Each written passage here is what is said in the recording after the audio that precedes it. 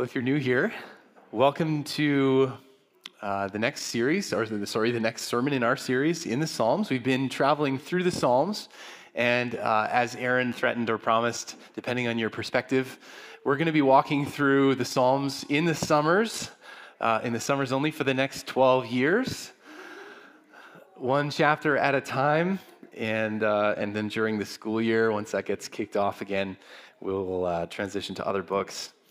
We are in the second last personal lament in a section of personal laments that has spanned chapters 3 through 7.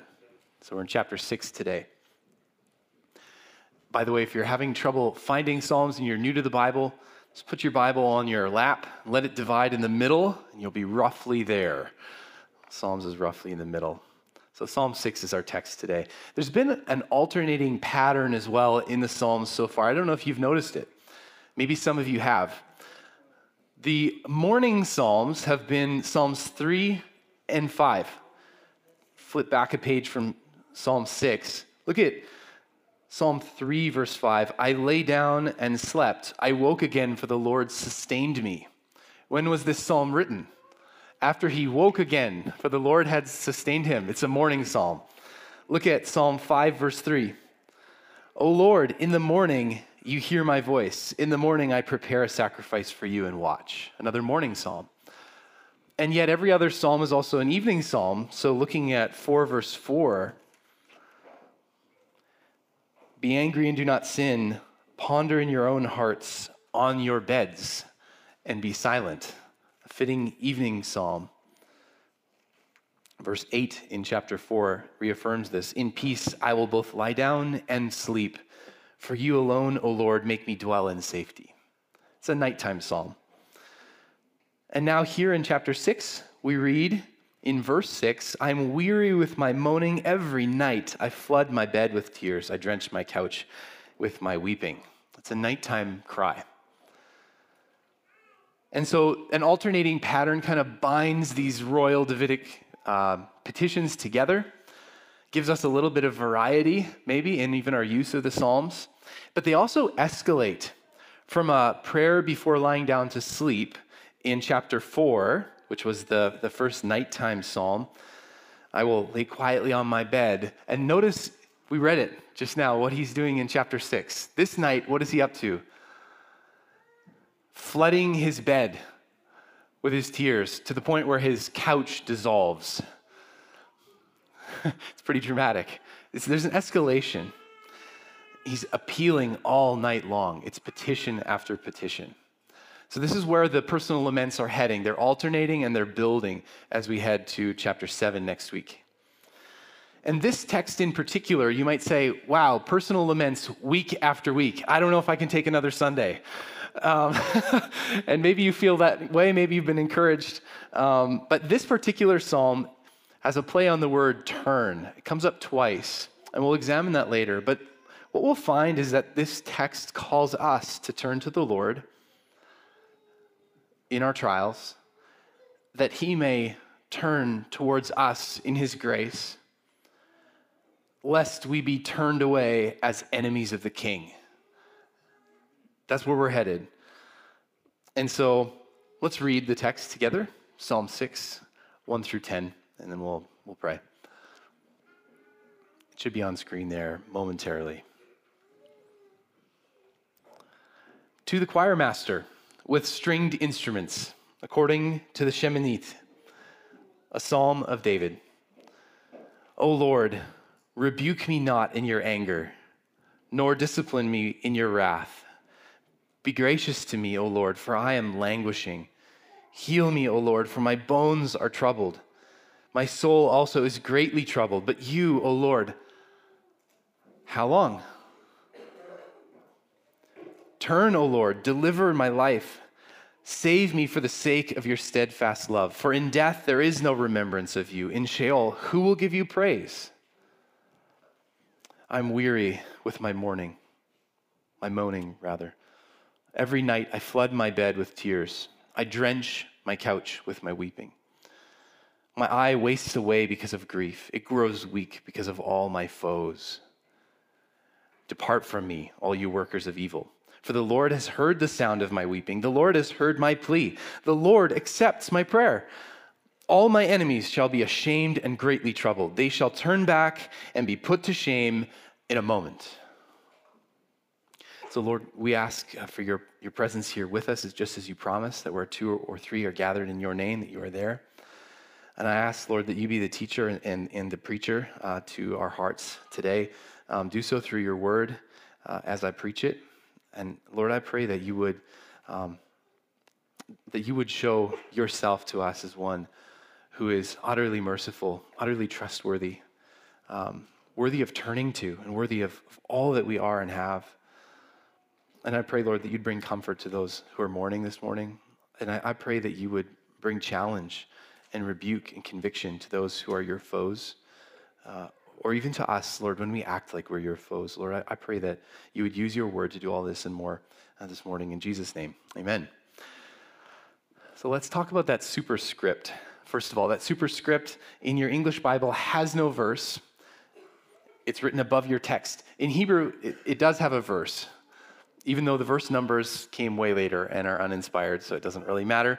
But if you're ever reading in Hebrew, your verse 1 in your English Bible is verse 2 in Hebrew and so forth. It's a part of the inspired text, this superscript. And it says to the choir master for the flutes. For stringed instruments. I was in chapter 5 for a moment there. With stringed instruments, according to the sheminith. And you might say, what's that? Well, many Christians have wondered that.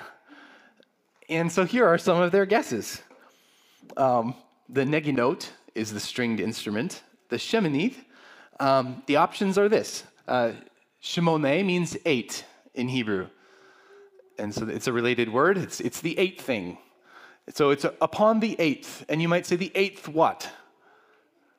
The 8th note, like as a rhythm? Or maybe it's an octave lower, right? Which would be great for a morning song, a song of weeping. Drop it down, sing it in a low bass baritone voice. Couple of problems with this. The 8th note, we're just kind of reading into something that whatever we want. The octave is also a problem because many, many cultures don't have an 8-note scale. And we're pretty sure the Hebrews didn't. So they have weird other scales. If you've ever listened to Bollywood music, you know what I'm talking about. It's like, it's like, whoa, where did those notes come from? That's not an 8-note scale, and that's probably closer to what the Hebrew scale would have been. So maybe not the octave. Maybe it had to do with the 8th day. And this was really popular interpretation in church history. That in our spiritual reading of the text, we say, what is the spiritual meaning of the word 8? And we find that it's the day of circumcision in the Old Covenant and the first day of the week in the New, the day of resurrection. Resurrection, circumcision, new birth. We get really excited. But alas, we find that in the end, the text just says, upon the 8th. And normally, these superscriptions have to do with musical instructions, not some great theological hidden meaning. Gregory of Nyssa noted that the word Yahweh comes up 8 times in the text. And so he just kind of goes off on that. And it's very spiritually helpful reading, but probably not what's intended here in the text. It could also be an 8-stringed instrument. But again, we already heard that it was a stringed instrument. Why now do we need to specify that it's 8? We're not sure. And so Charles Spurgeon actually has a really great, helpful little commentary on this.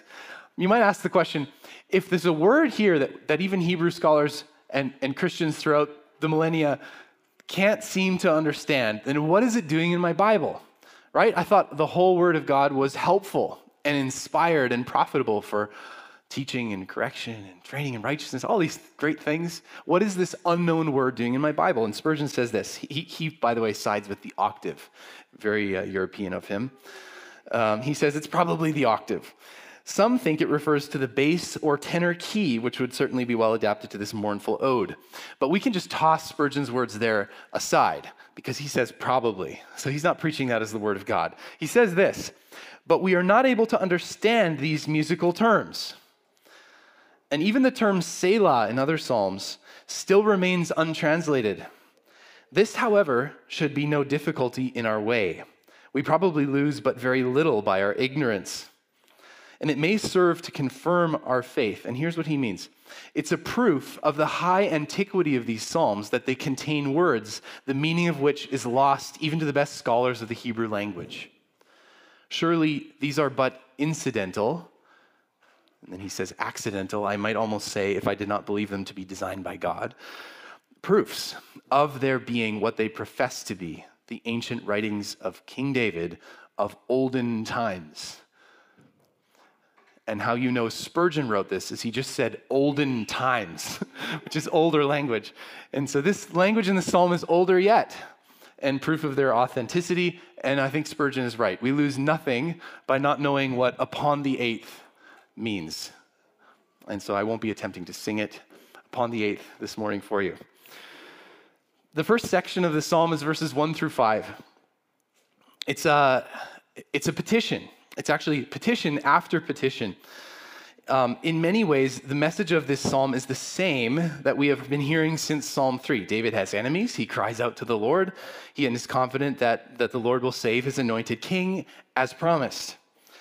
And yet there are some similarities and differences. So let's read the first 5 verses again. O Lord, rebuke me not in your anger, nor discipline me in your wrath. Be gracious to me, O Lord, for I am languishing. Heal me, O Lord, for my bones are troubled. My soul also is greatly troubled. But you, O Lord, how long? Turn, O Lord, deliver my life. Save me for the sake of your steadfast love. For in death there is no remembrance of you. In Sheol, who will give you praise? Notice how many petitions there are. Almost every line seems to start with what we would call an imperative or a plea, telling God what you want. So, for example, rebuke me not, discipline me not, be gracious to me, heal me, turn, deliver, save. Those are his petitions. And while the first few songs here, Psalms 3 through 5, generally assume David's innocence, at least there's no mention of his sin as a reason for his suffering, Psalm 6 maybe hints at his guilt.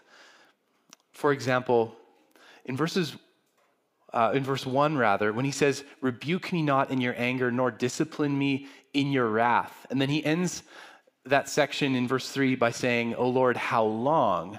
There's an implied message here, and that is, Lord, stop disciplining me. How long will you continue to discipline me?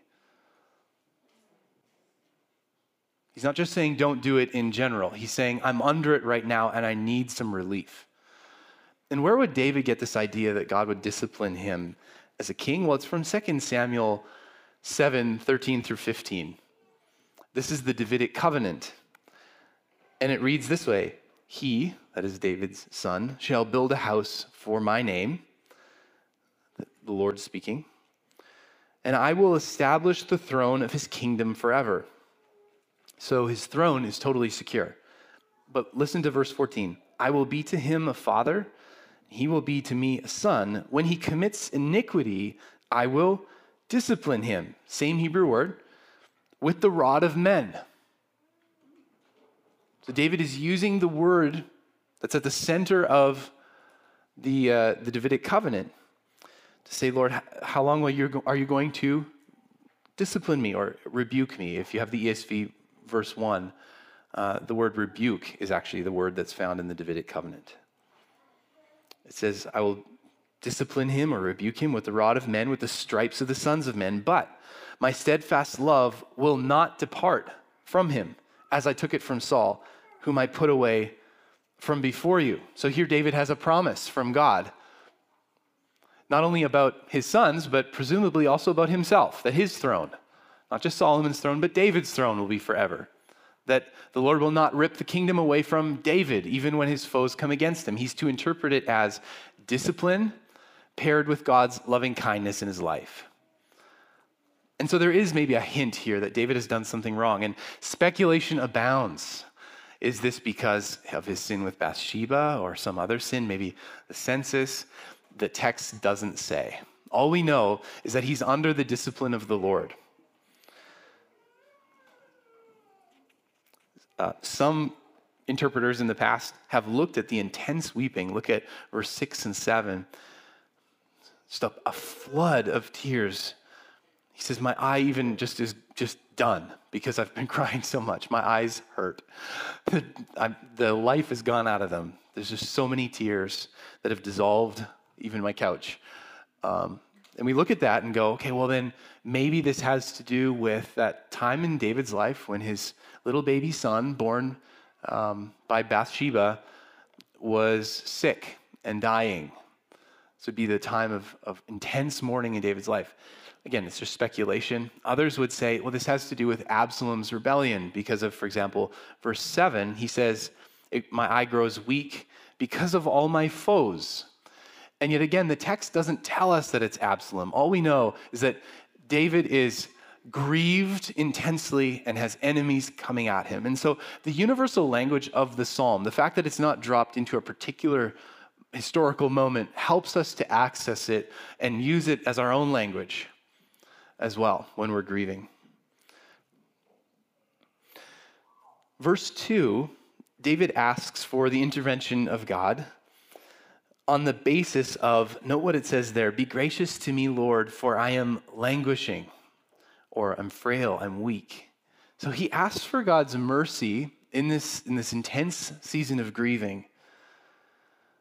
He asks for God's mercy, not because he's strong, but exactly because he's weak. And so neediness and dependence on God, not strength or merit, is what qualifies you to receive the grace here of God. And David confesses this. He confesses his need. And that's a great way to start when you're grieving, just to lay it out before the Lord and say, I need your graciousness because I am weak. And he says, the second line there, heal me, O Lord, for my bones are troubled. It's a strange saying, isn't it? A more awkward but literal translation from the Hebrew actually personifies the bones, gives them like a voice. My bones are horrified is the word. So what does that mean? My bones are, have you ever had horrified bones? What is he talking about here? And while this might feel like a rabbit trail, I do want to do a deep dive on this with you for a moment. And even though it might feel like a rabbit trail, we will come back to Psalm 6, and it will be really helpful for us in the end. And it'll also, I hope, help us become better readers of the Psalms in general. Before we take a deep dive on verse 2 and these bones, I'd like to talk just a moment about something called parallelism. It is a mark of Hebrew poetry, whereas in English, we tend to use rhyme or meter.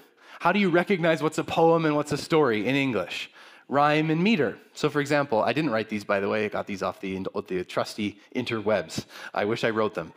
Here's a limerick for you. Back in the garden, before man took a bite, before any knowledge of wrong or of right, all branching from one, we basked in the sun, but now we're condemned to the darkness of night. It's a good bedtime poem for your children. Or not. Or this one, a haiku, which has 5 syllables in the first line, 7 in the second, and 5 in the third. Let's see if you can guess which text this comes from. It's in the Bible. Man of unclean lips, touched by God's refining fire. Here I am, send me. Isaiah 6, I heard it. Somebody said it. Very good. All right, so this is how we recognize poems in English and then in Japanese, I suppose. But in Hebrew, you recognize it through something called parallelism. And what is that? 2 or 3 lines which go together. They have a relationship in some specific ways.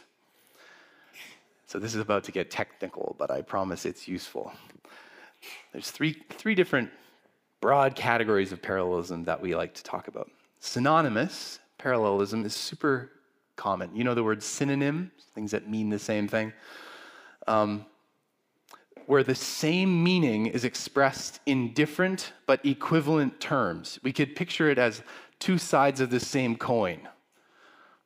So you use different words to say the same thing twice. An example is Psalm 112:1. Listen to this. Line 1, Happy is the man who fears the Lord. Line 2, who is greatly devoted to his commandments. So what is the fear of the Lord in this psalm? Being greatly devoted to the Lord's commandments. It's two ways of saying the same thing. The fear of the Lord, being devoted to his word. That's the same thing, at least in this verse. So the danger here is that we, as Westerners, that we try to divide line 1 and line 2 as if they're saying something different, right? We try to split it and go, oh, so there's two things that are good. Fearing the Lord and, right? And what does it say? Being devoted to his commandments, two separate things. It's a great 2-point sermon outline, misses the point. The point is that these are two ways of looking at the same thing, this same blessed man whose fear of the Lord is demonstrated in his reverence for God's word.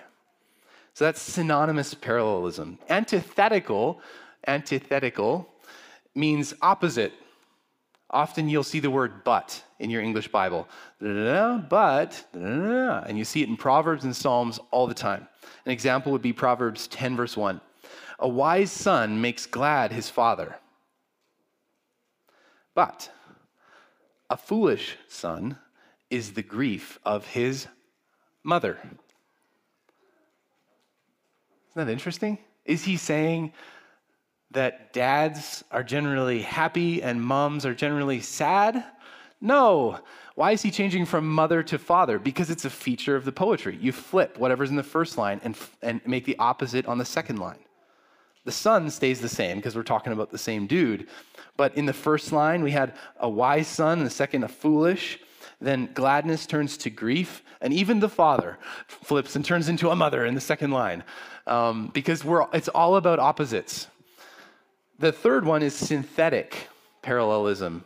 Often you'll find the word for or because in the second line. For or because. So you say one thing and then you go beyond it. An example of this, Ecclesiastes 11, verse 2. Give a portion to 7 and also to 8. For you do not know what evil shall be upon the earth. Do this because that. I'm not going to unpack that. We'll have to save that for a Ecclesiastes sermon. So 3 types: synonymous, sameness; antithetical, difference or opposites; and synthetic, one thing and then going further. And these are broad categories. You can really spend the rest of your life studying the nuances of Hebrew poetry. And if that gets you excited, I encourage you to do so. I like happy people. So let's take a closer look now at verse 2. What do we have going on here? It says, "Be gracious to me, O Lord, for I am languishing." Languishing means I'm in a state of frailty or weakness. Line 2, "Heal me, O Lord, for my bones are troubled." What kind of parallelism is this, I ask?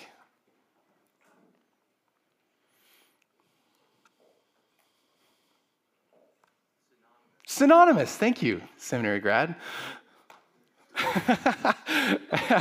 Yes, it is synonymous. He's saying the same thing in different words in line 1 and line 2. So what do we see? What's being equated? Being gracious in line 1, equated with healing in line 2. The word me in line 1 stays the same. Me in line 2. O Lord stays O Lord in line 2. For or because stays the same in line 1 and line 2. And then this is where it gets interesting. I am languishing turns into my bones are horrified. And so we notice here that there are 2 pictures being joined into one. Grace for the weak and healing for those who have bone problems. That's 2 ways of saying the same thing. And what is that thing that's being said? It's a request for restoration of life. Isn't it? It's not that David has osteoporosis, but that he's feeling weak to his core. He needs the strength that the Lord can graciously provide. And bones are just a way to describe this by using a metaphor of healing. We even say this in English, I am bone tired. You ever heard that? Bone tired. What does that mean? Your bones are tired. What is this, Star Wars, right? Bones are aching, storms coming, Annie. No, it's not that your bones are literally aching or whatever. It's just that you're tired right down to your very core. If you take a lamb or a goat in the ancient world and you want to know what gives it its strength, how is it able to stand? So you kill it and you chop its thigh in half with your bone saw, right? What do you see? Well, you see all this mushy stuff, and what's at the very core? Giving the strength, the rigidity, the bone. And that's the picture here. I need healing right down to my very core, because my strength is gone. That's the one picture that's being presented by two very different metaphors. And so, yes, have we been very technical? Perhaps. But this is also really simple in a sense and helpful as you read the Psalms, because one line will help you understand the other one. So for example, let's look at bones in some other Psalms. Let's look at the bone Psalms. I think I coined that phrase, bone Psalms. Psalm 35, 9 through 10. Psalm 35, 9 through 10.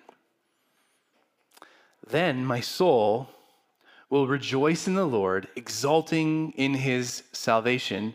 All my bones shall say, O Lord, who is like you, delivering the poor from him who is too strong for him, the poor and needy from him who robs him. What are the bones here? Why are the bones speaking, we might say? Well, it's because in verse 9 and verse 10, we have a relationship between the two lines here. We have the soul rejoicing in verse 9, and then we have bones saying in verse 10. And then we have the Lord mentioned in verse 9, and again in verse 10. And in verse 9, we just say, exulting in his salvation. But verse 10 provides the content. That is the exaltation that's intended in verse 9. And so if we could put an equal sign between bones and something else in this text, it's synonymous parallelism, right? As good Bible readers, we know that now. This is synonymous parallelism. Bones equals soul, which makes sense, the very core of my being. All right, let's look at another one. Just a few chapters later, chapter 38, verse 3. It says this, there is no soundness in my flesh because of your indignation. There is no health in my bones because of my sin. Bones equals flesh. Sin equals the Lord's indignation. These things are, equals is too strong a term, but they're similar enough. They're put in a relationship where, hey, sin and wrath go together like two peas in a pod. And by all my flesh, I mean even my very bones. It's a composite picture. It's saying the same thing. All right, Psalm 102.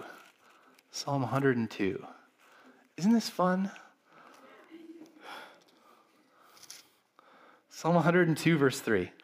For my days pass away like smoke, and my bones burn like a furnace. That's interesting. Smoke and furnace, that's easy, right? Smoke and furnace, clearly synonymous parallelism there. But here, what do bones equal? My time on earth, my days, right? And they're passing away. What does that mean? Well, he feels like he's about to die, doesn't he? His days are being shortened. And when you die, do you have a whole lot of strength? Do corpses have a whole lot of power to do things?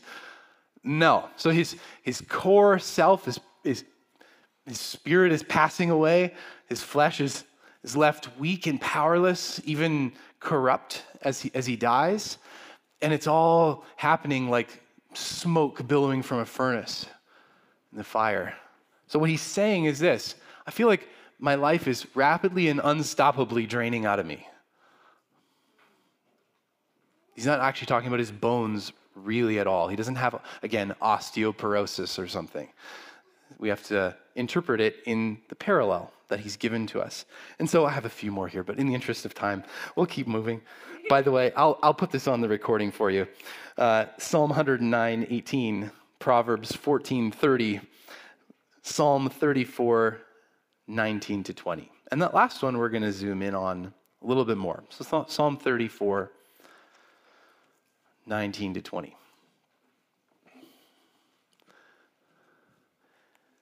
Many are the afflictions of the righteous, but the Lord delivers him out of them all. What kind of parallelism is that? See that word, but? Antithetical. Yes, I'm oppressed, but I will be delivered, right? It's an opposite. Two things in tension. Verse 20, he keeps, that is the Lord, keeps all his bones. Who is that? The righteous, right? The righteous person's bones. Not one of them is broken. So knowing what we know about bones in the Psalms, what does this mean? Well, not one bone is broken seems to pair pretty well with the Lord delivers him out of them all, doesn't it? In verse 19, deliverance of your life when you have affliction equals invincible bones, right? You can't be crushed in the end. You can't keep these righteous guys down because the Lord is going to deliver. He will preserve their bones. And this gets really interesting because turn to John 19:36. John 19:36. John is giving his eyewitness testimony here. And we notice in verse 32, the soldiers, John 19:32, the soldiers came and broke the legs of the first and of the other who had been crucified with him. Verse 33, but when they came to Jesus and saw that he was already dead, they did not break his legs. So they pierced him instead. And that brings us to verse 36. For these things took place that the scripture might be fulfilled, quote, and here's our text, Psalm 34, not one of his bones will be broken. All right? Literally, not one of his bones is broken, right? The psalm actually meant metaphorically, right? His life will be preserved. His strength will be preserved. And the psalm wasn't a prophecy, was it, about the Messiah? It didn't say, one day, Jesus of Nazareth or the Messiah, this is going to happen to his literal bones. No, it was given as a metaphor for preservation of life, and yet fulfilled in Christ quite literally. Would you agree? Quite literally. And this is fascinating. Is John ignorant that this is not intended to be a prophetic psalm? Is he confused about the metaphorical use of bones in the Psalms? Not at all. Rather, his interpretive rule book has entries like this. All of the Bible is prophetic, pointing ultimately to Christ in one way or another. And that includes stories, poems, law, and predictive prophecy. The whole Bible is prophecy, and it gets you to Jesus. That's conviction number one.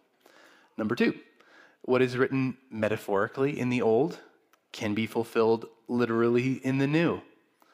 Or it can be the other way around. For example, in Psalm 69, all four Gospels say that Jesus fulfills the whole sour wine to drink or vinegar to drink text.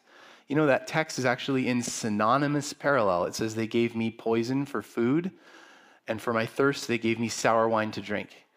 Jesus eats no poison food, but he literally drinks sour wine. But he fulfills the metaphor of the complete picture, and that is that those whom ought to be his subjects, who ought to be worshiping him, have instead betrayed him. Like a king whose food taster gives him poison food. And that was David's complaint in Psalm 69. Jesus fulfills all of it. The literal, the metaphorical, a little bit of both. He chooses one line, fulfills it literally, and then not the second one.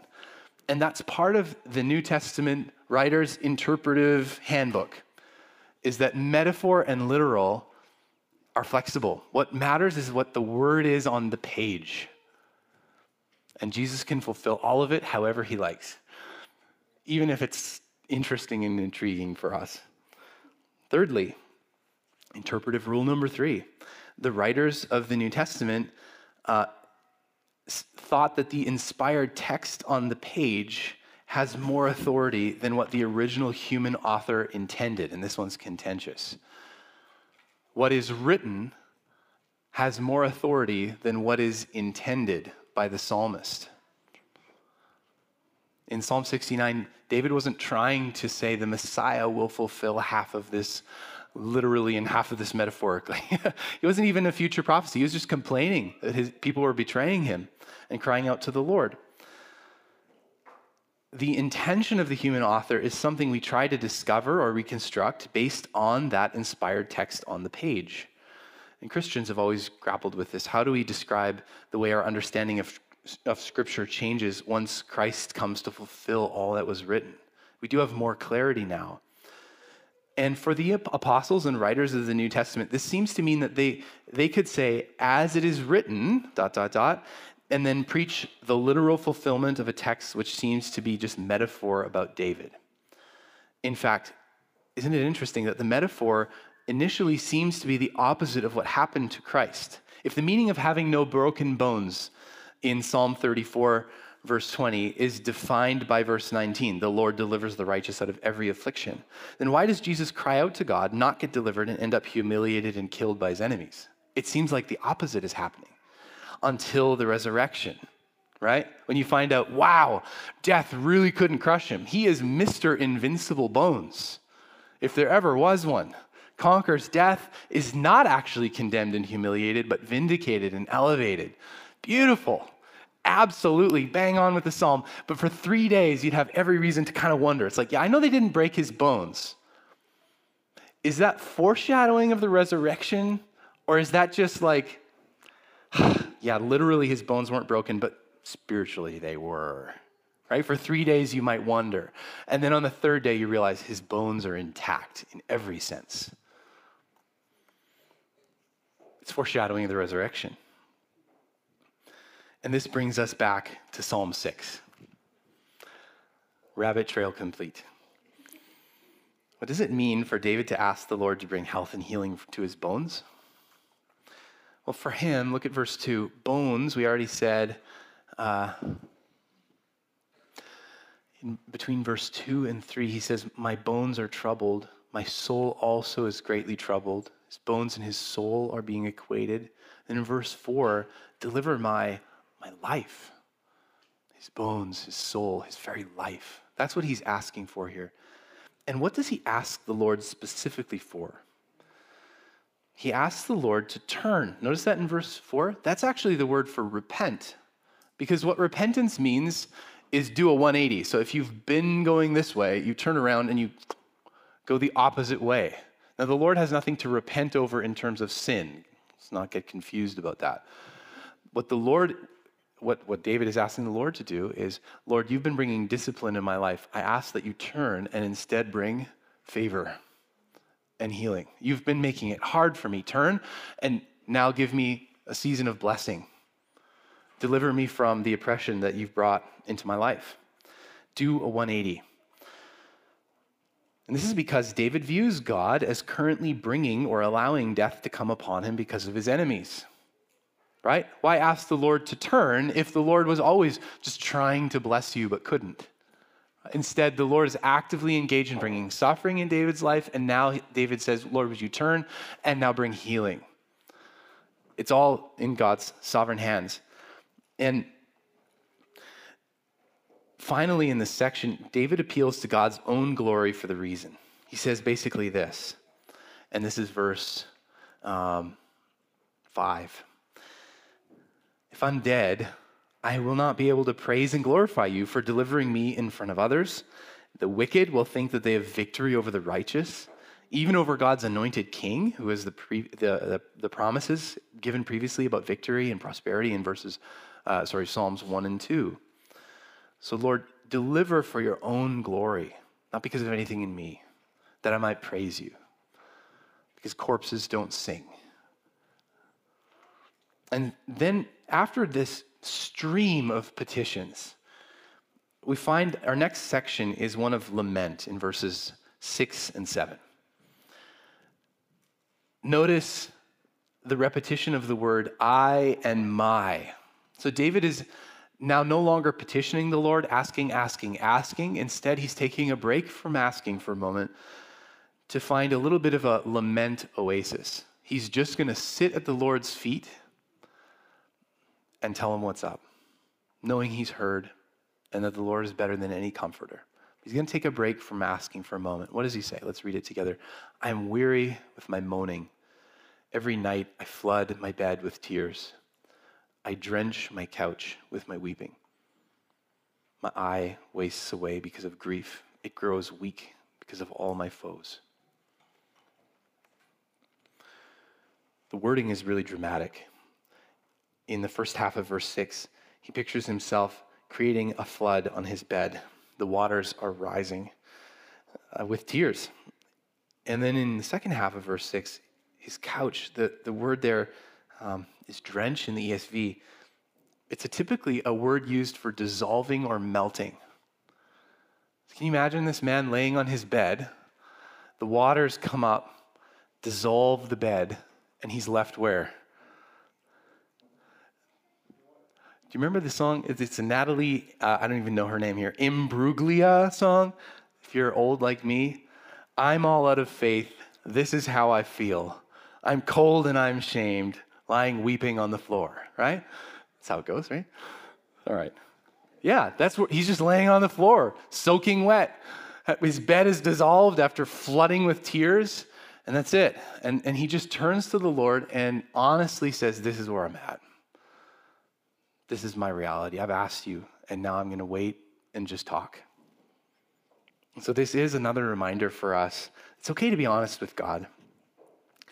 But maybe this is also a reminder for those of you who have been asking for God's intervention in your life or the life of somebody you love, to take a moment just to wait.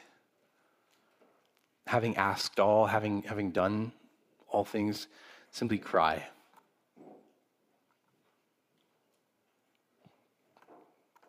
And just be honest without trying to spur him to move. Maybe there's a time to just rest. Seems to be what David's doing here. Look, I've asked. Now I just want to let you know what's up and wait on you. God, I know you hear. I know you understand better than any comforter I could seek out there. So I'm going to lay soaking wet on a floor where there used to be a couch and just tell you how I'm doing. It's an invitation for you if that's where you're at right now. And then, verse 8, one of the dramatic reversals in the Psalms. Suddenly, we have confidence and courage. It just comes out of left field, like a steam train, just boom, into our view. Depart from me, all you workers of evil. Wow, that's boldness all of a sudden, hey? This guy who was in this heap on the floor now really has a spine, to continue the bone metaphor. This is apparently the effect of his little oasis of lament. The effect it's had on him. It's a drastic change of tone, confidence, courage. He says, depart from me, all you workers of evil, for the Lord has heard the sound of my weeping. Do you hear the confidence there? He's no longer asking how long. He's saying the Lord heard. Verse 9, the Lord has heard my plea. The Lord accepts my prayers. All the enemies shall be ashamed and greatly troubled. They shall turn back and be put to shame in a moment. By the way, that word greatly troubled is recycled from the bones in verse 2. Now it's the enemies who are horrified. It's a beautiful thing. And so David knows this, that God will not ultimately allow the wicked and ungodly to continue in their hostility. Go just a couple Psalms back, chapter 2, verse 5 and 10. 2 verse 5, then he will speak to them, those are the enemies of David, in his wrath and terrify them in his fury. There's that word again. Look at verse 10. Therefore, O kings, be wise, be warned, O rulers of the earth. So there's a warning and a threat here, a promise that God will not allow David's enemies to stand. And David knows this. The Lord has heard his cry. He accepts his petitions. And of course, I pointed out some of these already, but David has a little fun by recycling some wording from earlier in the psalm in his petitions. Remember when David said his bones were horrified in verse 2, verse 10, his enemies are very horrified. Secondly, David asked God to turn or do a 180 degree by stopping discipline and bringing healing instead. You remember that? He's now confident that God will do so. And so now he says his enemies will turn. Same word. Turn. Now my enemies are going to be the ones doing a 180. Now they have the upper hand, but soon they will be put to shame instead of David. God will turn back from his discipline of David, and all his enemies' plans will be turned back on their own heads. And this is where we come back to the meaning of David's bones. We saw in this psalm that if his bones are not healed, this is death itself. And we also saw that throughout the Psalms, bones are used as a metaphor for the core of a person, their strength, even life itself. So David ends the psalm confident that though he is currently as good as dead, God will restore his life and send his enemies packing. His bones will not be broken, in other words. So one commentator points out that what is true of David here is both exemplary and typological. Sorry for the long words. Exemplary, an example for us to follow. David's a pattern for believers who suffer, no doubt. We are invited to petition, to lament, to have our confidence in the Lord during times of intense suffering. And really our confidence is in Christ because in him we've been promised trouble and suffering in this life. He said, in this world you will have tribulation in John 16:33. We're expected even to follow Christ by joining him in a death like his, expecting confidently that we could also share in a resurrection like his. That's Romans 6 verse 5. So we follow him even into the bone-crushing machine of death, but confident that God will preserve us and bring us out the other side in a resurrection just like Christ. And so in this, we are being like David, and we can use Psalm 6 as a pattern for our own faithful weeping. And the sweet deal for us, actually, church, is that we have better promises than David upon which to stand. Hebrews 8:6 tells us. And so we have every reason to be encouraged in our grieving. But secondly, it's typological, or that is, it's a pattern that points us to Christ. And we've already seen that David's confidence and experience through his many trials was that of unbroken bones, right? Speaking metaphorically of his deliverance from trouble and death and restoration of a confident and joyful state in his soul. We also noted in John 19 that Christ fulfilled this Davidic pattern both literally and metaphorically on the cross and in his resurrection. Death and condemnation couldn't hold him. And this is in line with the intended metaphorical meaning of Psalm 6 and Psalm 34 and the other bone psalms. But David's confidence in Psalm 6 verse 8 leads us to another typological connection. This one, to be honest with you, surprised me. I thought I would be just preaching a message of consolation and faith today, and instead I'm about to lay the smack down. Because Jesus turned to Psalm 6 to warn against religiosity. Psalm 6 verse 8 says, "Depart from me, all you workers of evil, for the Lord has heard the sound of my weeping." We find this text in Jesus' mouth on Judgment Day in Matthew 7 verse 23, when people come and say, "Lord, Lord," and he says, "I never knew you. Depart from me, you workers of evil." And then also in Luke 13, 22 to 27, we read, "He went on his way through towns and villages, teaching and journeying towards Jerusalem," which of course is the place of his crucifixion. "And someone said to him, 'Lord, will those who are saved be few?'" It's a good question, right? Is this kind of going to take in the whole world or maybe the whole nation of Israel, or is this difficult and few? And he said to them, "Strive to enter through the narrow door, for many, I tell you, will seek to enter and not be able. When once the master of the house has risen and shut the door, and you begin to stand outside and to knock at the door, saying, 'Lord, open to us,' then he'll answer you, 'I do not know where you come from.' Then you will begin to say, 'We ate and drank in your presence, and you taught in our streets.' But he will say, 'I tell you, I do not know where you come from. Depart from me.'" And then he even uses the word all, just like in Psalm 6, "all you workers of evil." in that place there will be weeping and gnashing of teeth when you see Abraham and Isaac and Jacob and all the prophets in the kingdom of God, but you yourselves cast out. And people will come from east and west and north and south and recline at the table in the kingdom of God. Praise God. And behold, some are last who will be first, and some are first who will be last. So we see this psalm taken up by Jesus not to comfort his disciples in times of trials, but to warn those who think that they know the God of comfort, but really are wearing a disguise. They say, Lord, Lord, we submit to your King David, but they're false friends. They're actually traitors, and they don't know the Lord, and they don't submit to him. This is where it gets kind of serious. So yeah, David points us to Christ in that after Christ suffers, God shows he's heard his weeping in the garden and on the cross, makes him the ruler, king, and judge of all. And then sobering. It's not good enough in the coming day of judgment to simply have said the words, my Lord. Psalm ends on a pretty negative note for the enemies of David and the enemies of God. What happens if you're Jesus' foe when God hears his weeping and vindicates his life from the pit? He then turns to some and says, depart from me, workers of evil. It's not good enough to simply say, my Lord, or have done a bunch of biblical things in the name of Jesus.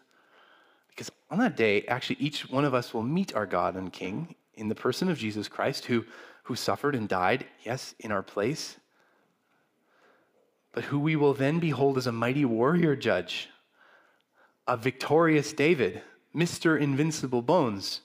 What will count on that day is that you actually really do know and trust him, that you've fully submitted to him as God's king, and have not been among those who are just false friends or rebels. Those who say, Lord, Lord, we served you, but we're really just workers of lawlessness and iniquity on the inside, and wearing a convincing disguise of loyalty to the king on the outside. The message of this psalm, if that's you, is that your disguise will be turned back on your own head. You might be prosperous now, but the Lord will bring a 180 in your life towards judgment. What a horrifying prospect. And how would you know whether this is you or not? Well, here's a few ways. One, do you admit that you are a sinner and a rebel against the king in your heart? And someone who, like David confessed, is in need of God's grace and mercy? Or are you hardened? When you get a sense that sin is being pointed out or discovered in your life, you try to justify, minimize, deke and dodge, cover it over, thinking you're succeeding, but God knows better. And the very fact you're engaging in this kind of response shows you're not among the saints, but those who merely wear the disguise of righteousness. As 1 John 1:8 says, if we say we have no sin, we deceive ourselves and the truth is not in us. So Trails, we need to be a church where we're ready to confess and apologize to one another. It's crucial. It's not what gets us saved, but it's an indicator in our lives that we're not just saying, Lord, Lord. We're actually letting the Lord in. Another test, secondly, would be your regular response to sin. When you do sin, do you try to hide it, move on? Or do you bring it to light through confession, fearlessly, confidently, so that you might be cleansed and experience true fellowship with God in the church? 1 John 1:9 says, if we confess our sins, he's faithful and just to forgive us our sins and cleanse us from all unrighteousness. And thirdly, how do you normally respond when the Lord asks you to do something costly, especially in things that will go unnoticed by most? And this reveals the answer to the question in your life. Is he really your Lord? If he is, you'll say yes to him in faith, regardless of the cost, even regardless of the reward, because everything that is not of faith is sin. So you see, we could go along as Christians, and very many do, checking off boxes of morality, don't we? Moral boxes regarding the standards of the Christian life, and yet not submitting really to the will of God for you. And so he might be your lawgiver in his word for your outward lifestyle, but not the trusted Lord of your heart. You might be moral on the outside, but hostile and faithless on the inside. And this is exactly who Jesus is talking to when he takes Psalm 6 in his mouth on Judgment Day. You see, these people are religious, doing the works of God in the name of God, but are not born again. People who are born again have new hearts. And this is what's exciting. You might be hearing this and go, oh no, I got to shape up. People who are born again are open and trusting with the Lord, not only willing to sacrifice their image, their comfort, even life itself, for the sake of obeying the God they've come to know and love, but actually consider the cost of confession and obedience for the sake of Christ as a privilege and a joy. I don't want you to hear this message, and even the message that's on Jesus' lips here, as a manipulation by the law to give you more rules, that you need to be more religious, sacrificing more. That's not how God works. He doesn't manipulate you by the law. He motivates you by his love. So the indicator here in your life is not whether you do costly things for the Lord, but whether you're motivated and joyful to do all things for his glory. That's the sign of a born-again heart. And of course, it will result in beautiful obedience and even costly sacrifice, showing the world that our precious Jesus is worthy of our wholehearted allegiance in everything, whether in dramatic, big life-altering circumstances or the little mundane things of daily life. Apologizing to your kids, for example. And if you find yourself troubled by these assessments, maybe this week is a great time to reassess your relationship with the Lord. Way down inside, are you a worker of iniquity? It doesn't have to stay that way. Lower the walls of your heart. Let your guard down. Let the Lord convince you of your sin. Let yourself stand condemned before him. Let him destroy any sense you have of your own worthiness, your own goodness, your lordship over your own life. And then remember that this same God is the one who bore the shame and crushing weight of your rebellion so that you don't have to feel that any longer. And he reconciled you to God by taking his wrath on the cross so you don't have to be turned back and put to shame as his enemy. And you get to be welcomed as a legitimate and true subject as you believe he's done this for you at the cross with him as your true king.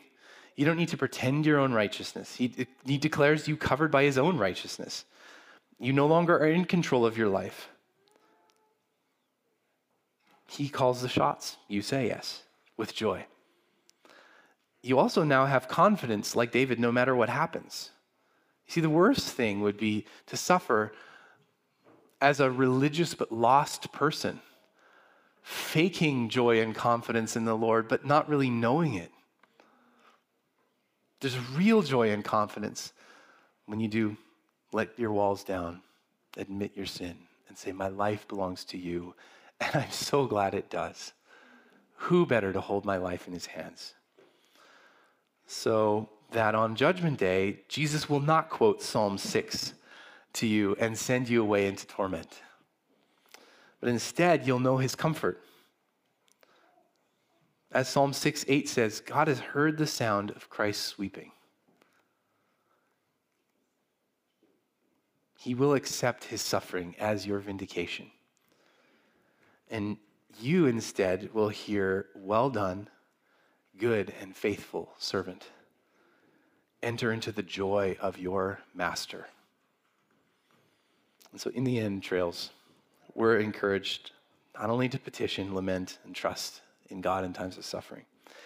We're moved to look beyond David to Christ, our King, whose weeping God has heard, whose bones were invincible, and who invites us to submit to his lordship by trusting, following him completely, so that he might know us as a faithful subject and not as false friends or even foes when he sits on his judgment throne. What a day, amen, to look forward to. For those of us who walk through all kinds of sin and suffering in this life, When God turns back the evildoers, he will turn to restore us wherever the curse has touched our lives. Talk about a 180. And so may the God who turns back be praised. Amen. Let's pray. Lord God, we thank you that you are a God of 180s. Lord, I pray for those who are feeling conviction or condemnation right now, that they might not remain there, that they might see Christ, the one who did suffer and cry out and whose life was taken from him, as the one who can absorb all the shame and guilt that they are feeling, that the perfectness of his sacrifice would give them confidence to stand before you, knowing that all has been paid. I thank you for each one who's trusted in Christ in this way. I thank you for the fact that we do not suffer and sacrifice and obey and submit to our King out of obligation, out of a sense of ought, but out of joy and love that you've motivated our hearts with. And I pray that you do that this week, Lord, for those who are suffering with health concerns, with relational turmoil, with business or family tensions, Lord, with loved ones who they see are not walking with you. Lord, I pray that you be near to their hearts. Remind them that you too, in the person of your Son, have known what it is to suffer and to triumph. Help us to trust you with all our days. In Jesus' name, amen.